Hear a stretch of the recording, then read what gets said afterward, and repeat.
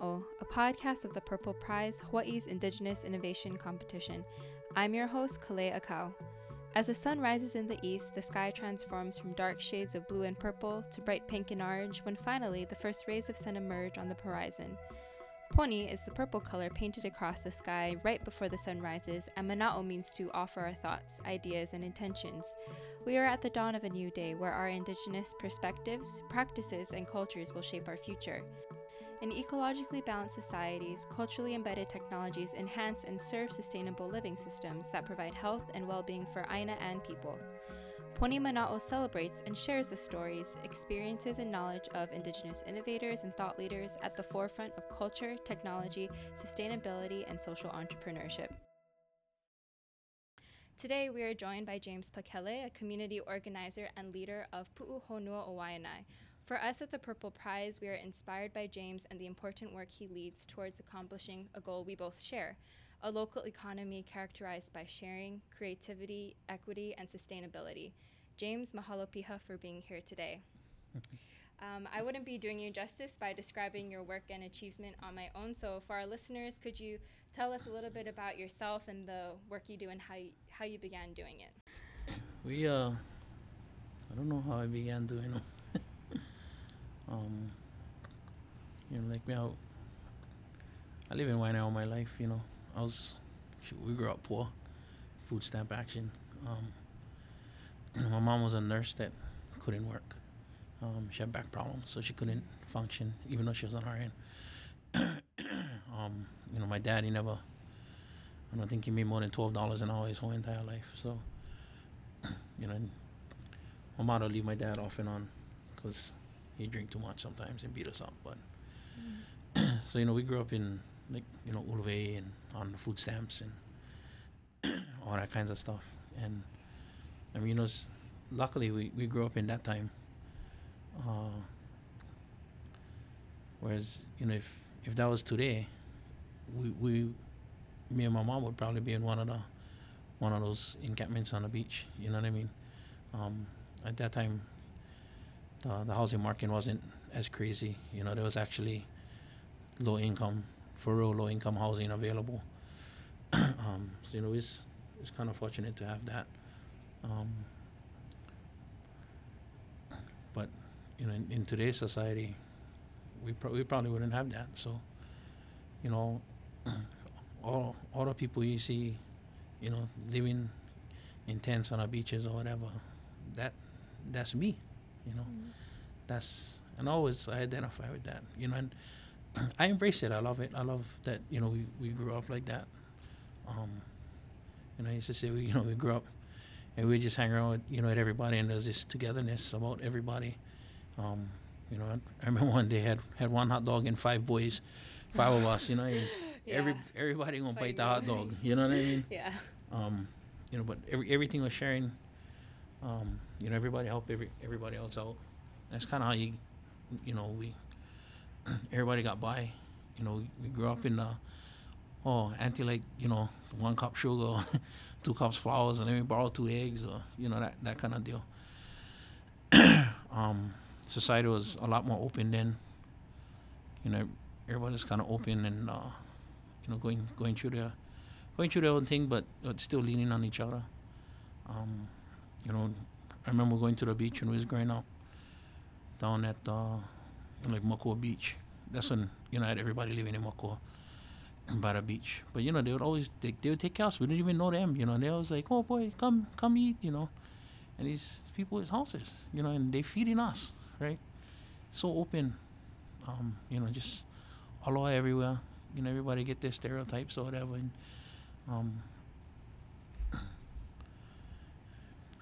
people think different ways.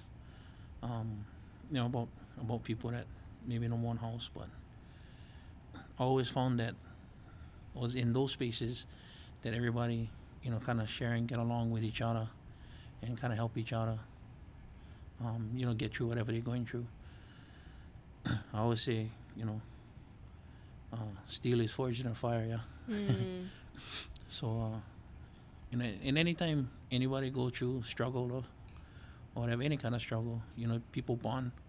So, whether it's house sense of being, in poverty, together, or whether it's on a football team and everybody bleeding and sweating on a field together, or if people go to the military and they in the foxholes or whatever together, you end up bonding, with that. And today's society is kind of a little bit different. I don't know if we call them the Western society, or because they to the east of us, Yeah. or capitalist or American, well, whatever it is. The American dream, right, is you can succeed individually, right? So it's kind of what we're taught. What we're taught in school.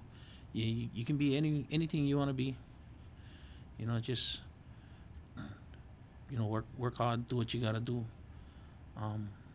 and kind of every man for himself. That you're not dependent on all these other people. You can strive, and I guess that that's good for a lot of people, and that works for a lot of people. And I can understand the draw of having the ability to come from anywhere and go anywhere, on your own.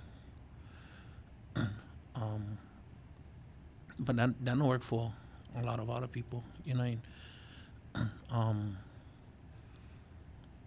Us culturally, traditionally, Hawaiian people. Not only Hawaiian people, but is like on society that work together, right? So like everybody get together and cook. Everybody get together and plenty hands make the work light.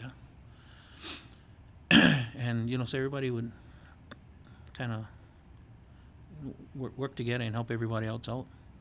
And that's how a lot of our people strive for thousands and thousands of years, and without any economy or imports or any of that, right? A lot of people say, oh, if the boats stop coming or whatever to Hawaii, everybody gonna suffer. I'm like, our people survive thousands and thousands of years with nothing coming in here. You know what I mean? The land can provide everything that you need. The only problem is, our people no longer have control of the resources of the land. And if you're not able to, to do and be that individually successful person,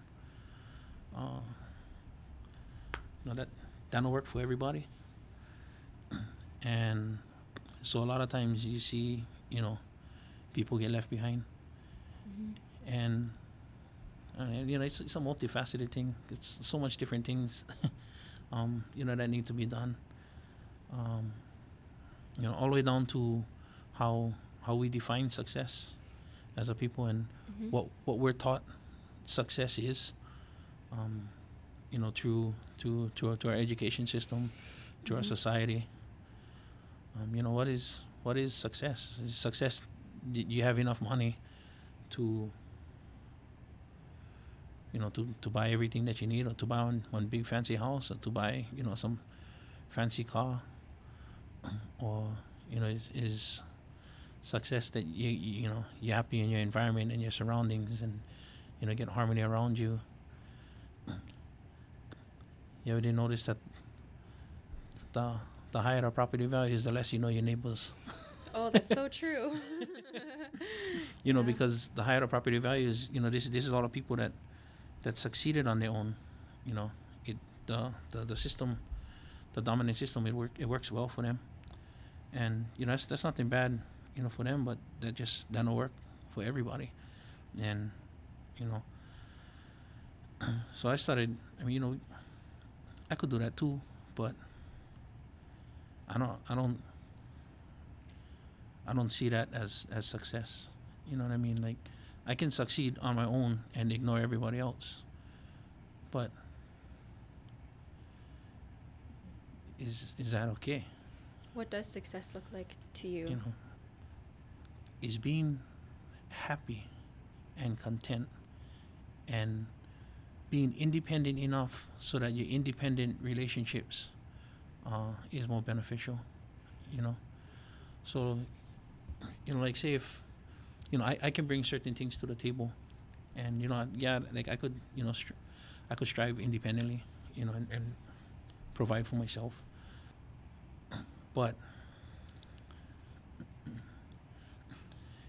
if I can contribute, uh, you know, those skills or that work or that effort or whatever to to a group of people that also contribute as well, um, and maybe we can help those other people that kind of falling by the wayside, or that need this interdependent relationships or interdependency, or help, because this succeed individually is not working for them. So we kind of went about trying to figure out how we can do that and how we can help everybody, because like, and how the city and the state, they address houselessness, is, or going to the shelter, and then the shelter can help you get into emergency shelter, transitional shelter, transitional home, and they take you on to this. But there's no real low income housing. I mean, I don't see a lot of like truly affordable housing. Affordable housing as defined by the city is up to 140% the AMI. They can sell, they'll market it as affordable housing, and they can market it as affordable housing up to 140% of the AMI. Wow. So, people making 100, or targeted, the housing can be targeted at people making over $100,000, and they can still call it affordable housing. And and this is the stuff that when the developers, right, oh, we're gonna build these housings, in the city, it's like, oh, okay, this much, in order to get the permits or whatever, this much we want to see as affordable housing, and the guys go, oh, okay, affordable housing. But affordable housing is not really affordable. I call it fake affordable housing. Fake affordable. You know what I mean? Because they say affordable housing, and then everybody go, then you start hearing the prices, and you go, what the hell is that affordable too? So a lot of people is not, is not able to make it, or to strive, or to find security and stability, through those avenues, or individually. That doesn't mean that they're worthless, or they're not, or that they're lazy, or or that they're useless. It's just that system is not working for them. So what can we do that can help all these people that are kind of falling through the cracks? And the Pu'uhonua Wai'anae, they end up with a lot of those people that fall through the cracks. Many have been through shelters, this shelter, that shelter, this shelter, that shelter, and then they just kind of, they're done with it. It's like, yeah, I'm not doing that anymore. Even a lot of people from Kaka'ako that that we're meeting is like, these guys are, they refusing help. I was like, refusing help? Like, most of these guys, or a lot of these, I don't know about most, but I say a lot of the people I talk to, they've been through the shelter 1, 2, 3, 4 times. Like, how much times you gonna keep trying to do the same thing, and they're gonna keep falling out of this shelter system for one reason or another, before they just say, yeah, I'm not doing that again. You know what I mean? I'm not going to that revolving door, that process again. We talked to this one uncle. He was at the shelter, and he would make dinner. He would help with the dinner. So the staff was like, oh, yes, you're helping in the kitchen, so I'll go get your bedding and all of that. And but he never signed them out, because the staff was getting them. Oh. And then the shelter, they get these rules where, or if you don't stay there for whatever consecutive nights, they throw you out. Okay, if you're not coming. Oh. But he was there. He just wasn't signing. He just wasn't signing them out because the staff was taking them out. And so they kick him out. You know what I mean? Yeah. Like, a lot of people think, oh, it's because they only like do drugs and stuff. It's not that. It's some of these rules and the inflexibility. I think that's one of the bigger problems, is this inflexibility, of a lot of the current systems. That has a lot of people, falling out or falling through the cracks and stuff. Where, Pu'uhonua Wai'anae, we get Twinkle, and you just kind of appeal to her. She get this huge heart. She like help everybody, and You know, just there's a lot more flexibility. You know, it's you know, even like, you know, one of the big issues when people talk is like, oh, you know, like, we gotta make sure they don't do drugs. You know, so I tell Twinkle, I said, oh, what about the guys do drugs? She said, if I send away everybody who do drugs, how am I supposed to help them? Mm. I said, well, you got a good point. That's a really good point. You know what I mean? If all take is, you know, some dirty piss test or whatever, and then, you know, you can throw them out. And a lot of people that do drugs, even if they're trying to get clean, even through their journey, and everybody's journey is unique, you know, and it's to their, you know, unique to their situation, their condition. They're going to relapse. You know, a lot of people they relapse. You know, a lot of people, you know, you cannot force somebody to stop doing drugs if they're not ready to stop doing drugs. You know, like they gotta be ready. Everybody know they gotta be ready. So, you know, if you're gonna take people into the shelter and then start to draw all these hard lines, you know, say, oh, this is, you get kicked out. You only bringing them in just for kicking them right back out. You know what I mean? Like, you know, so, you know, we think it was like, you know, at the village, yeah, you know, like, yeah, we know, you know people do drugs, but as long as you're not, you know, posing one threat to anybody, especially the kids, you know what I mean? You know, maintain yourself, behave, you know, like be neighborly. You know what I mean? No, be making stupid big noise at 3 o'clock in the morning. You know, because people gotta work. People work in their kids go to school. You know what I mean? No, don't steal from anybody. You get caught stealing, you can get kicked out. You know, you gotta be able to trust the people. You know, everybody kind of in the, you know, the same predicament, the same situation. So, you know, no steal from no steal from each other. Yeah. You know what I mean? And you know, we're more about building this community first, you know, and building relationships between people. You know, so the relationships come first. You know, you build that even before the housing, before, you know, you get structures and buildings and everything.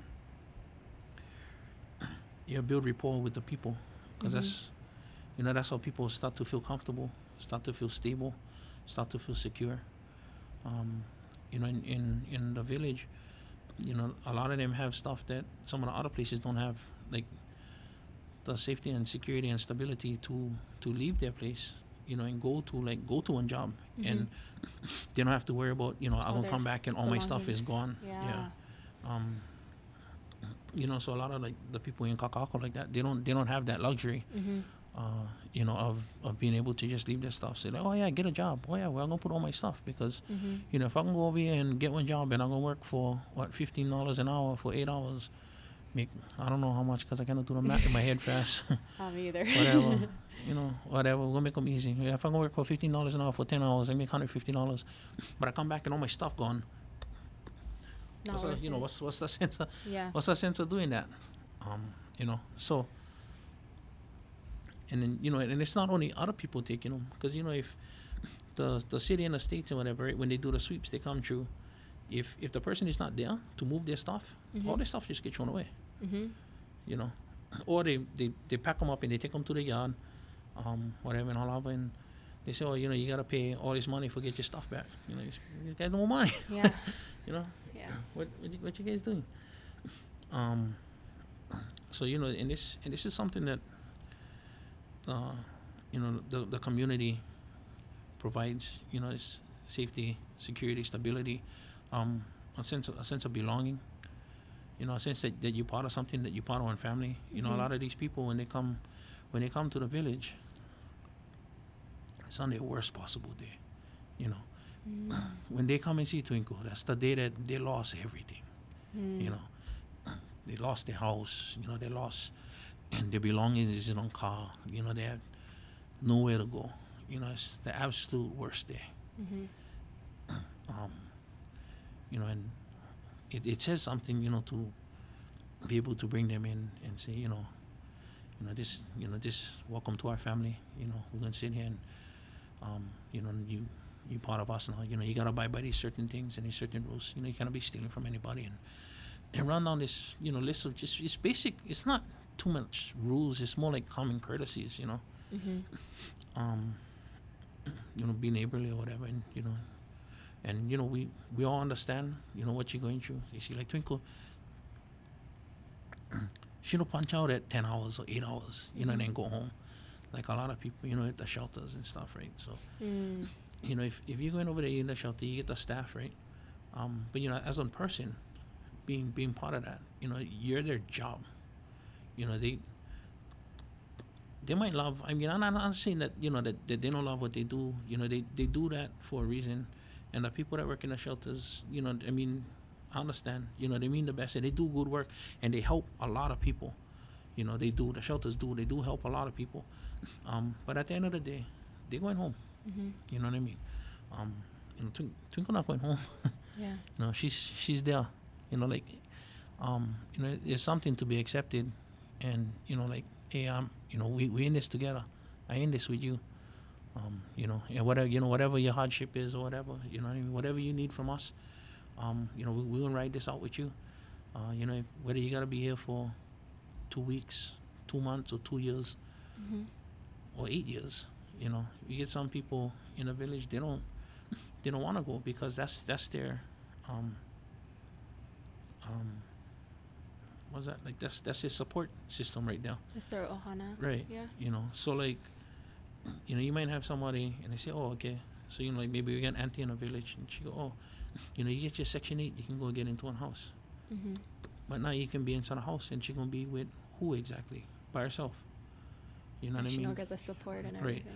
Yeah. So, and maybe some of them, they're not, they're not well. Some get terminal illnesses and stuff like that. So, at least in the village, yeah, I never see auntie for 2 days. Somebody go check up on her. Mm-hmm. Go see how she doing. I never see her all day. I see her by 10 o'clock, and I never see her today. So, what's going on over here? Go check up on them and see. I've been there a couple of times where, people was injured. You get like infections or whatever, and like, they don't like go doctor. Twinkle, and they go over there and they make them go. Mm. You know what I mean? Like, they're carrying off about, and like, hey, I can see, that you need this, so you gotta go. And so they make them go to the doctor. And that's another thing too, that this village provides a lot of people, stability. So they're not constantly moving around, right? So they're all the people that do the social work and interact with the people in the village. They know when they come back tomorrow or the next day, their client's still gonna be there. Mm-hmm. If the guys at Kakako, they get sweep. They don't know where they end up. Yeah, you don't know where they're going to end up. And the guys, I think, in that situation, I haven't talked to them much, but when I think it through, is, like a lot of the mental health people, mental health issues. A lot of times, it's a chore just to get them convinced that they need the help. Mm-hmm.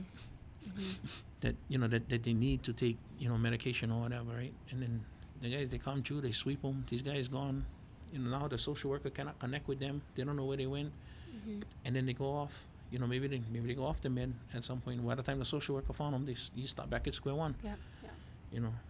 So being able to provide this stability, for people, these stable connections with the health and social resources and workers is a huge benefit.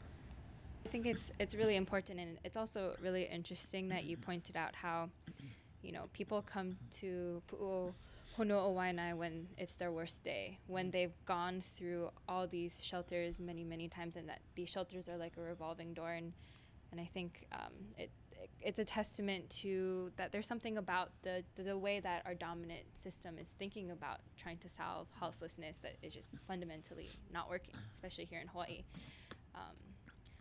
So I think that's really, really important, and something that I need to consider more too, just, in my daily life, which is very, very important. Something that I was interested that you were sharing at our kickoff day was the Kauhale model.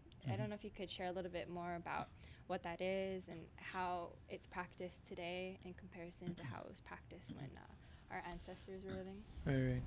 One night when this whole thing first started, we kind of sat underneath on a street light, in the parking lot. We kind of sat on the curb, and we was talking and talking, and just figuring out what we're going to do. How can we help our people? Like we need different solutions that aren't being tried yet. Mhm. Um, you know, the shelter systems and whatever. It's the city's answer for everything. Oh, we have open shelter beds. Yeah, okay. You know, it's like they have one thing. It's a hammer, Mhm. and so they try to make everything look like a nail. Mhm. You know what I mean? So Yeah. they try to cram all their problems into this one solution because that's the solution that they get, Mhm. and that's the solution that they invested millions and millions of dollars in. So that's what they do. But we understand that that's not working for a big chunk of people. A lot of people fall through, and like I said, a lot of people end up at Pu'uhonua Waianae. So if you kind of look at the traditional Kauhale system, and yeah, so you had all these houses for different purposes, right? So you had like halawa'ahi, Mhm. hale kuke, sleeping houses, men house, you know, um, but it's basically just large structures that are communally accessible that everybody kind of contribute and help to get whatever task done. And if you look, I mean, even in other places like the military, or anytime you got to deal with a lot of people um, efficiently, Mhm. you tend to move towards this communal style, right? So military, they do that, they get the mess hall, the barracks and stuff. When we was in Job Corps, we did the same thing. We had dorms, um, and UH dorms. You know what I mean? Anytime you get these large amounts of people, and that's kind of basically how the Kauhale system was, right? Mhm. So you know that's one of the first things you start learning when you start looking into Hawaiian culture and stuff and Nana Kikumu, right? Mhm. This, okay, so now we know we had this bunch of people for thousands of years that just didn't just survive but strived um, with nothing. Mhm. And like no imports, no, not depending. Everything, the land, anything they needed, the land would provide. And so we started looking at that, like, okay, how they did this, um, so we started looking. It's like, oh man, you know what? If we didn't run, kitchens and bathrooms and showers to one large structure, Mhm. that would mean when we run in the water lines and the sewer lines, we'd run them to one structure. That means it would be one permit for one building. You know what I mean? Everything is focused there, and we so say we don't run, plumbing and stuff to every single house. Sort of like how it is now in the Yeah. village, right? Yeah. Everybody, they know more plumbing and everything. Actually, the bathrooms is actually across the street in the park. So Mm. if we built a new village, but we took the bathrooms and everything and we put them in the middle of the village, so the thing is more accessible than it is now. Um, and we made like a large kitchen area that people could actually use, to cook either collectively for everybody or individually. You know what I mean? Maybe have like 2 or 3 stoves or whatever grills Mhm. that people could prepare their meals, either for themselves or for large groups of people. Um, Showers and bathrooms, um, showers with hot water. Mm. Um,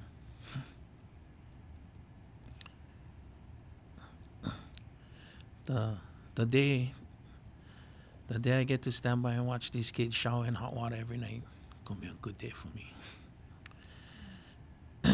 They all shower in cold water out in front of everybody. Mm. You know what I mean? Yeah. Yeah. But one day soon, not gonna be like that. So, sorry. No, no, no. And so we look at that and said, okay, this work, and if you look at how they're doing them now, I mean, how they're living now, that would actually be an upgrade. If we had centralized kitchens and structures like that, Mhm. actual structures. And in the location we at now, the villages that now they cannot build stuff over there. Underneath the ground is honeycomb. Will never be able to run water, into and throughout the village. So that's one of the benefits of finding a new location. So we're trying to find a new location. But if you just took the principles of the Kahale system, and how they used to, everybody used to kind of get along and get by with that, and kind of replicate it. So you don't have, like your individual, like me, I live on Hawaiian Homestead, but that's one suburb in America, really. You know what I mean? Yeah. We get my house. I get one bathroom, two bathrooms, one kitchen. Next door, two bathrooms, one kitchen. Next door, two bathrooms, one kitchen. And that's mostly convenience. That's not necessity, right? And ironically, anytime you build a house, all your money go into your bathrooms and your kitchen, because that's where all the money go. Yeah. Everything else is just wood and drywall, right? When you start running the plumbing and all that stuff, that's that's where all the money go. Plumbing, the tile, all these different cabinetries and stuff like that. So if we can centralize that, so everybody could collectively share in the kuleana of that, paying for it, of course, and then also maintaining, and also if we can get this, it's kind of communally driven type of system going, right? In a village, everybody can do something, right? Maybe not a lot of, maybe some people, they get a hard time holding down on 9 to 5 for whatever reason, whatever. If they don't. But maybe Uncle No can wake up at 5 o'clock in the morning and take his ass to work. Yeah. But can you have one big pot of food ready for the guys that rent work when they come home? If they get something, they don't have to worry about cooking or anything. They can just come home and eat. You know what I mean? Can you provide on something like that? I think that's some good payoff. That's something that they can do, that they can contribute. To the collective, right? And as somebody who goes out and goes to work, and you gotta sit in this traffic and get all the way back into Waianae, and to come home, and you don't have to worry about, or you get one meal sitting over there, waiting for you. It's like, oh man, that's awesome, and especially if they get kids, and I don't need to worry about, I gotta cook for the kids and this and this. You get Uncle over here that, like I said, maybe 9 to 5 not for him, maybe he can cook, some other guys, maybe 9 to 5 not for them, but they're more than willing for pick up some weed eaters or whatever, and maintain the grounds. You might have auntie over there, she cannot exactly go to work for whatever reason, maybe she can help watch some of these kids of these people, so they don't have to pay $700 or $800 a month for childcare while they go off to work. You know what I mean? And they don't have to figure out something from the state. We can handle them internally, in village, with everybody collectively providing something. Everybody can benefit somebody. And if you think you cannot do nothing, we will find you something to do. There's always work to be done. Yeah, but it helps people to give them a sense of worth. You know what I mean? When you're able to do something and you can see other people benefit from them, and then you don't feel worthless yourself. It does something for for that individual too. You know what I mean? They don't feel worthless. Yeah, that's really so. And that's also part of healing, or coming back from wherever wherever it was, and it could be a start. I'm curious to hear a little bit more of the challenges that you and Pu'uhonua Waianae have faced, whether it's from the state or the local government, or if it's from other people who live in the community, or the general way that society thinks about houseless people, and what are some of the biggest challenges that you have faced and tried to mitigate? I mean, last year they started talking about sweeps, Mm-hmm. and that ran everybody's anxiety super high, and wasn't really quite sure. When I'm not gonna lie, when we first started this, I was like, if I gotta buy household materials piece by piece and hammer this thing up in the location that it's in, then that's what we're doing, Mm-hmm. and like I just set out to house our people, I just like feed and house our people. That's all I like to so I was kind of bullheaded about it. um the state had other ideas, right? They don't like the village there, you know I can understand. But one thing that that Puhono and I has that a lot of other places don't have is community support. Yeah. You know, the Twinkle has done major things. Um, one of the large things that she's done is uh, be like a liaison between the village and the wider community. Mm-hmm. So initially they used to have people walking, through the Wine High School campus in the middle of the day. Mm-hmm. You cannot be doing that. And there's kids go over there. You cannot be having grown Yeah. people just walking through the campus. So that was something that the high school never liked, and Twinkle got involved in. Today the people in the high school get her phone number. So if people start doing that, they'll just call her. And she'll take a description. Who's that? What do he look like? What her, he or she look like? Mm-hmm. He's riding on a bike, or, whatever. There's walking. Let me know. And she find them. She make sure they're not even gonna do that again. You know what I mean?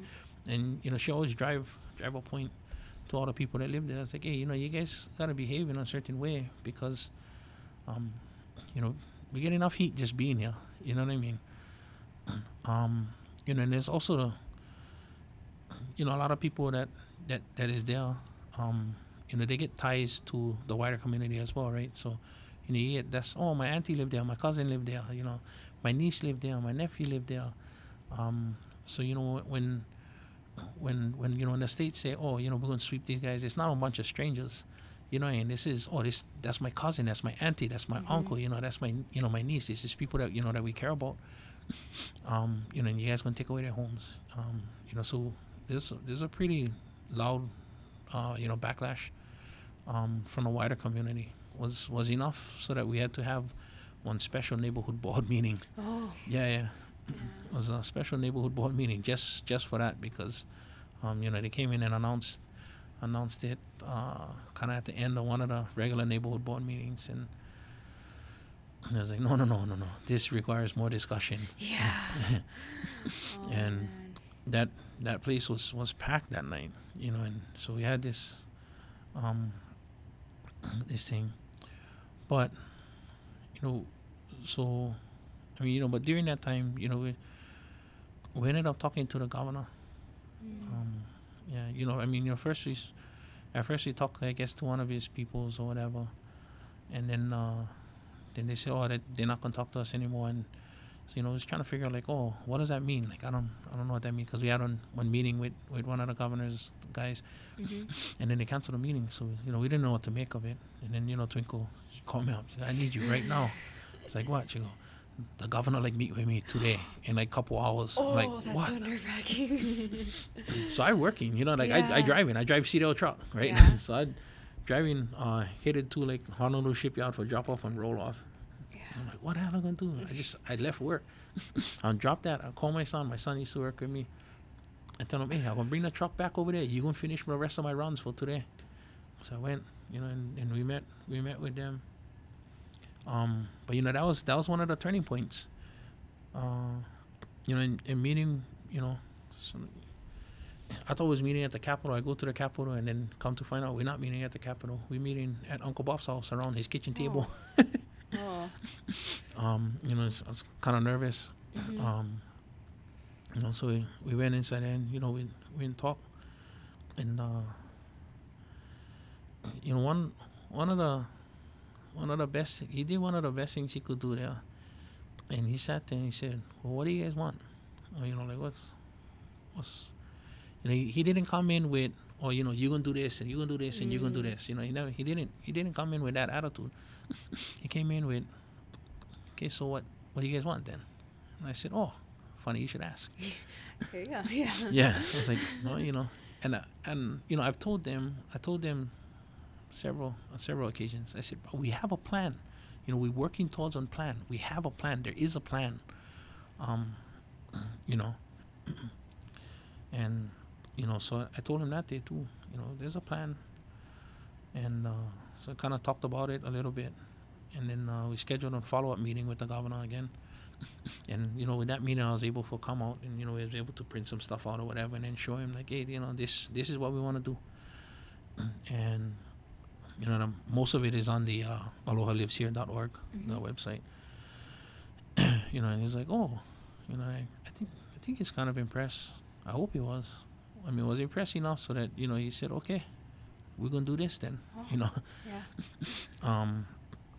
And we told him, basically was we don't want to break up the community. It's not the structures or the tents or any of that. That's not the value in everything. The value is in the community and how well everybody get along with each other and how everybody support each other. It's kind of nostalgic. You kind of young, but I am kind of young.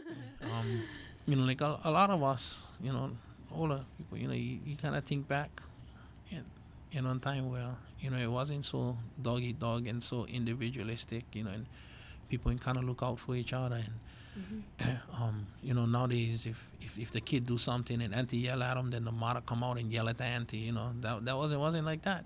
Back in our days, it was, oh, auntie gonna come out and you gonna get a couple of cracks from auntie, and she gonna yank you and she gonna take you home to your father, and then you can get licking from your father too. He not even gonna ask her what the hell would happen. You know what I mean? It was just automatically. It was this community.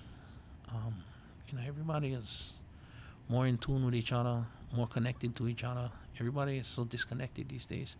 Yeah.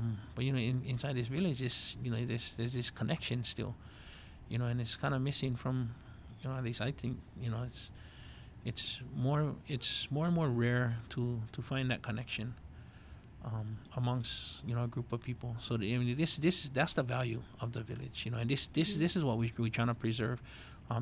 Structures or not, stability and the interaction between the people. So that's what we want to preserve. And so he's like, oh, okay. He took the plan. He said, okay, we go run with him. He introduced us to some the first deputy at DLNR. Oh. So now we talked to him and Pua. So Bob Masuda and Pua Ayu been super helpful. We presented the plan like, hey, this is this is what we're gonna do. This is what we're trying to preserve, and from that point on, now it's like we're all working together. Trying to come up with or trying to make this thing happen, right?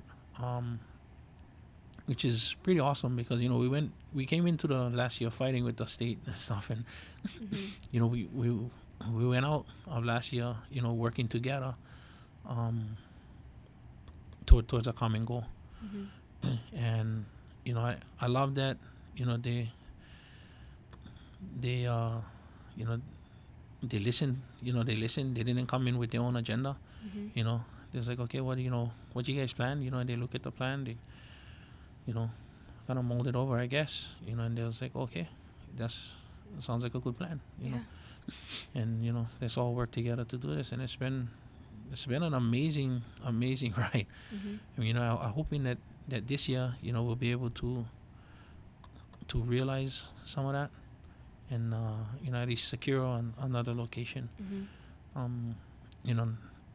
only because the state like us out wants a village to be moved, but also another location going to allow us to do stuff like run water, have like trash pickup, going to allow us to farm. There's a farming component to the whole plan too. I'm dead set on growing 200 ulu trees. I like that. I like see ulu, kalo, uala, niu, maya. It's the 5 staples, you know what I mean? And I like see that in abundance. But we cannot do that at the current location. Stuff don't grow down there. You know what I mean? Too close to the ocean. The soil is not so good. So, You know, if we can get to some place where the soil is better and we can run irrigation and stuff, it'll be beneficial for everybody. Mm-hmm. But that even like last year, a lot of we got a lot of people from outside too that have negative negative views, and so people fear what they don't know. Mm-hmm. So I think it was Josiah with Terrell's Angels. He when we did our press conference, Mm-hmm. I never know we could do that, but Press we did that. conference. Yeah. Because there was this one bill that was going to exempt the Pu'uno from getting swept, Mm-hmm. and then they took them off the agenda. So it was like, what the hell was going on? Yeah. So then they was like, oh, we can do a press conference. I said, we can do that. They said, Yeah. yeah. And they started just, Channel 2 won't be here. Channel 4 was like, wow, this Yeah. group of people that we work with, known as Hui Aloha, Mm-hmm. amazing people. James Koshiba, Alani Apio, Darcy, Kathy, Mm-hmm. and it's all, and they've been really a driving force behind a lot of the stuff that we've been doing, and kind of show me, at least different ways to get things done. Mm-hmm. Different ways to work instead of just my bullheaded bull rush. I just do what I Yeah. like. I don't care, but they've been really this huge driving force behind everything that we've done. And Mike Hodge, Christina Moon. Mm-hmm. Well, it's just definitely a collective effort from people from all different kinds Yeah. of positions to Yeah. work through that. Something that really stuck out to me that you said at the kickoff day panel was that you hope to have something like PCC, but when you at the end of the day you don't take off your costume. Can you talk a little bit about like where you see Pu'uhono Owaiana in like generations to come, and what the dream is, and that we are gonna achieve?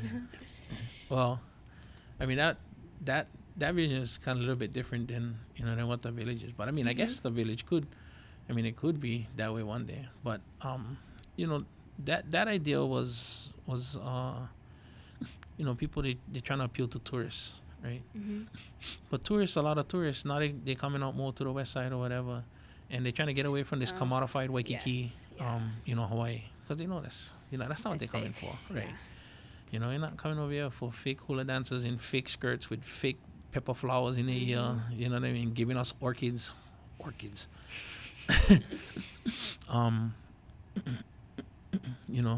I think there's an interest for the culture and stuff, and there's an opportunity because I think that there's enough desire by enough Hawaiian people that want to perpetuate our traditions, our language, our culture.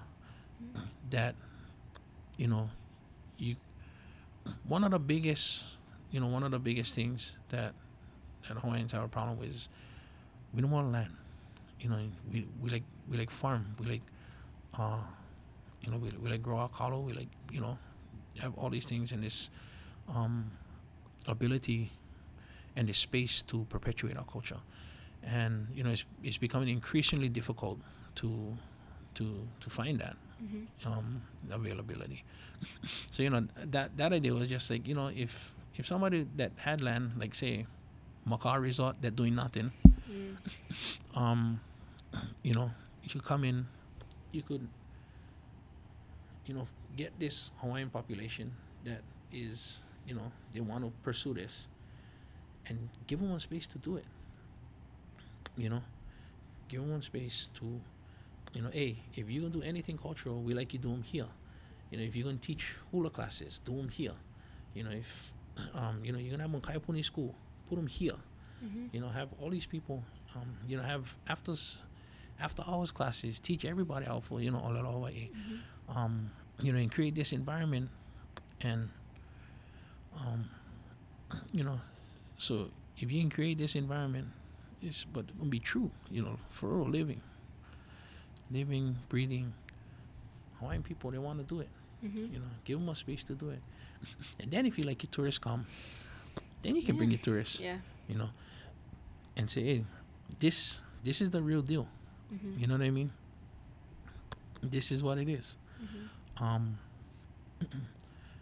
They would pay money for that. I know already. You get these yuppie guys, you know. Oh yeah. You know, if you know, if you can say, hey, you know, you went to this one place and that was it, you know, and you would feel this a lot too, Mm-hmm. right? Because one of the biggest hostilities is that the Hawaiian people from the Hawaiian community is, you know, they don't have the ability or the resources to perpetuate their culture, and you know, land and space to do it. Mm-hmm. But if this is provided, you know, I'm pretty sure, you know, the Aloha spirit gonna come out, like true Aloha spirit, you know, gonna come out, you know, because they're gonna be genuinely happy. Mm-hmm. You know, they'll be satisfied. They doing what they want to do. You know, they have a space to perpetuate their culture. You know, and and that's when you can feel this Aloha spirit. So you know, instead of this compromise thing, you know, it should Mm-hmm. come together and build something that would be greater than either side could imagine. Mm-hmm. You know, I mean, I don't know if the pu'unoas will be that, but yeah, if we can get pretty close, that would be awesome. Yeah. You know, we're doing this with on communication. I mean, with one community that has very little to nothing. You know, and so we also, at least I am trying to take notes and take steps on as we go through this process. You know, are there any laws, any policies that might need to be changed so that we can do something like this again, or duplicate the effort a little bit more easily, you know, and then so maybe the next one, maybe it doesn't have to be for help houseless people. You know, maybe it could be one collective of people that want to perpetuate culture, Mm-hmm. but say they have money. You know what I mean? Or you like buy some lot for $2 million. You know what I mean? You young collective of 20 people. Yeah, can accomplish that. Right. Yeah. You know what I mean? And you could have like on council, whoever put in money. Let me just do the math right now on fast one. 2 million divided by 20 people. That's 100,000 each. You can find 20 people dedicated to the cause that are willing to refinance their house and pull out 100 grand. Mm-hmm. It's 20 people. Yeah, 20 people. That's you. That's your council. You know what I mean? And they could do this. There's no reason why you couldn't do that, and they could do it with their own money. Mm-hmm. You know, and that's not something that you'd have to ask the state or anybody for. You know, and that's if 20 people. You know, imagine when these guys everybody like come out and go marching. I see thousands. Everybody bring $20. I don't know. Yeah, no, Yeah. for real. You know what I mean? Yeah. Crowdsource, huh? That's the name of the Mhm. game nowadays. It is. You know, it's the more people you get, the less, less every individual got to do for themselves. Mm-hmm. But so what we're doing is something that could be adapted for different things, and even what we're doing is an adapted thing from what like Uncle Bumpy them did. Mm-hmm. You know, 3-4 years ago when this whole thing started, first thing I told Twinkle, I said, you can go talk to Uncle Bumpy. She said, I don't know him. Mm-hmm. I said, oh. I said, you gotta talk to him. She said, for what? I said, well, get one guy who took a bunch of people from living on the beach and he get his own village. One guy did that. I don't know why these guys, the state or nobody will go talk to him for asking him for advice, Yeah. I said, but that's the only guy I know. I said, you gotta go talk to him. So whatever. I talked to somebody and I talked to the nephew, Brandon. Brandon said, I'll call you back. Call me back in like 30 seconds. He said, oh yeah. Well, I was on the phone with him for like maybe 45 minutes. Mm-hmm. He said, I'll call you back. Call me back in like another minute. Uncle Bumpy said, you guys come up to the land. So, okay. So I told Twinkle, I said, hey, we're going to talk to Uncle Bumpy. She go, okay. I think we was about maybe 10 seconds away from the gate. She go, oh, so how long you know him? I go, I don't know him. I said, I'm meeting him right here, right now. And she go, like, what? I said, I don't know. I said, well, all I know is he did him. And we trying to get to where he is. So you gotta talk to him. You know what I mean? How can we navigate this thing, and how can we go about these things? Hopefully without the jail part. If we don't talk to each other. Yeah. Yeah. But they did him. He's sitting on the land. You know what I mean? Like Mhm. we gotta talk to him. So That's the first guy we didn't talk to. You know, and they've been supporting us. Anything that we needed, you know, advice, donations, you know, whatever. They've been helping us ever since. It's, you know, like I think it's about 3 years now. You know, and that's actually how we ended up naming the village Puhonua Waianae. You know, in kind of in honor of the help that we got from Uncle Bumpy them at Puhonua Waimanalo.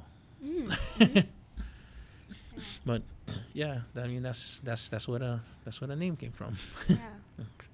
You know, because it's like, hey, you know, Uncle, you know, I mean, you know, Uncle Bumpy's platform was more of a sovereignty thing, and you know, us is more of providing, you know, stable housing and stuff for our houses community. But I mean, you know, in the end, that's You're still doing this. yeah, it's, you know, it's very similar. So you know, we just what we're doing is just adapted from what I see as a proven model that has already worked.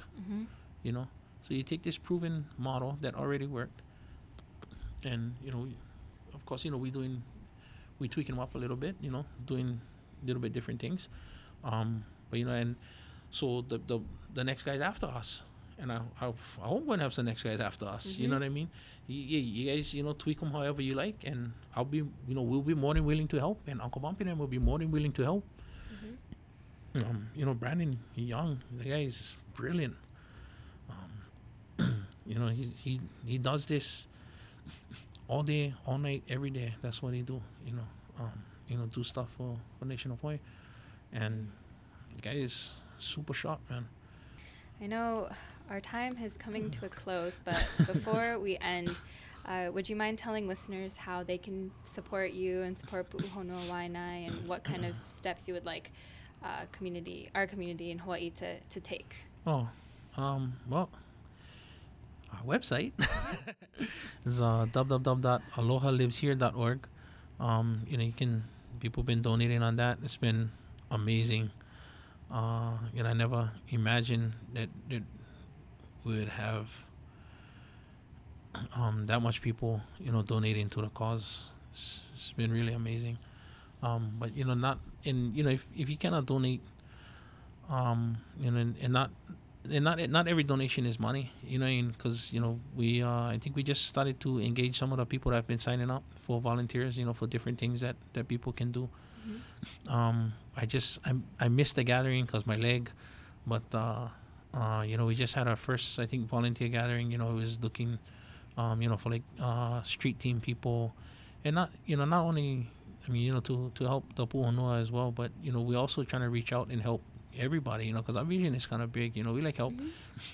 You know, anybody that this approach would help, we like reach out and help, you know, in any way we can.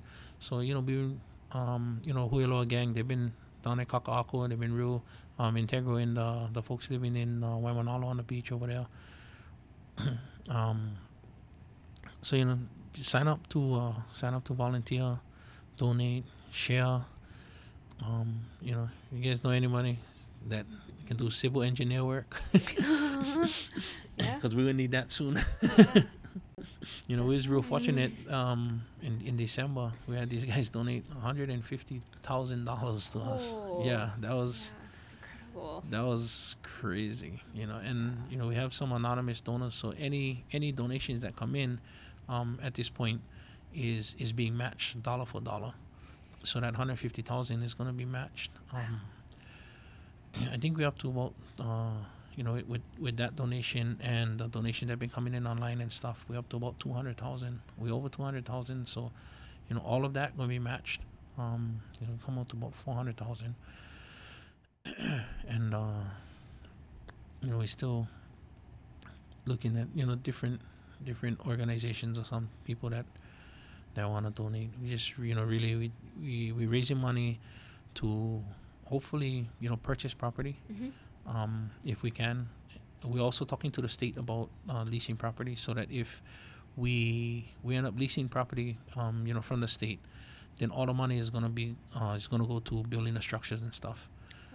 Yeah, so actually putting roofs over the heads. So. Oh, well, thank you again, James, so much for sharing all of your mana'o and all of the wonderful work that you're doing.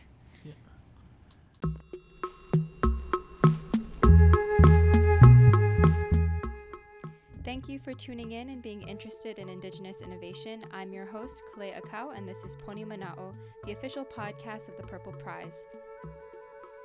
If you like what you heard today, subscribe to Poni Mana'o on Apple Podcasts, Stitcher, and SoundCloud. We hope to see you next time. Bye.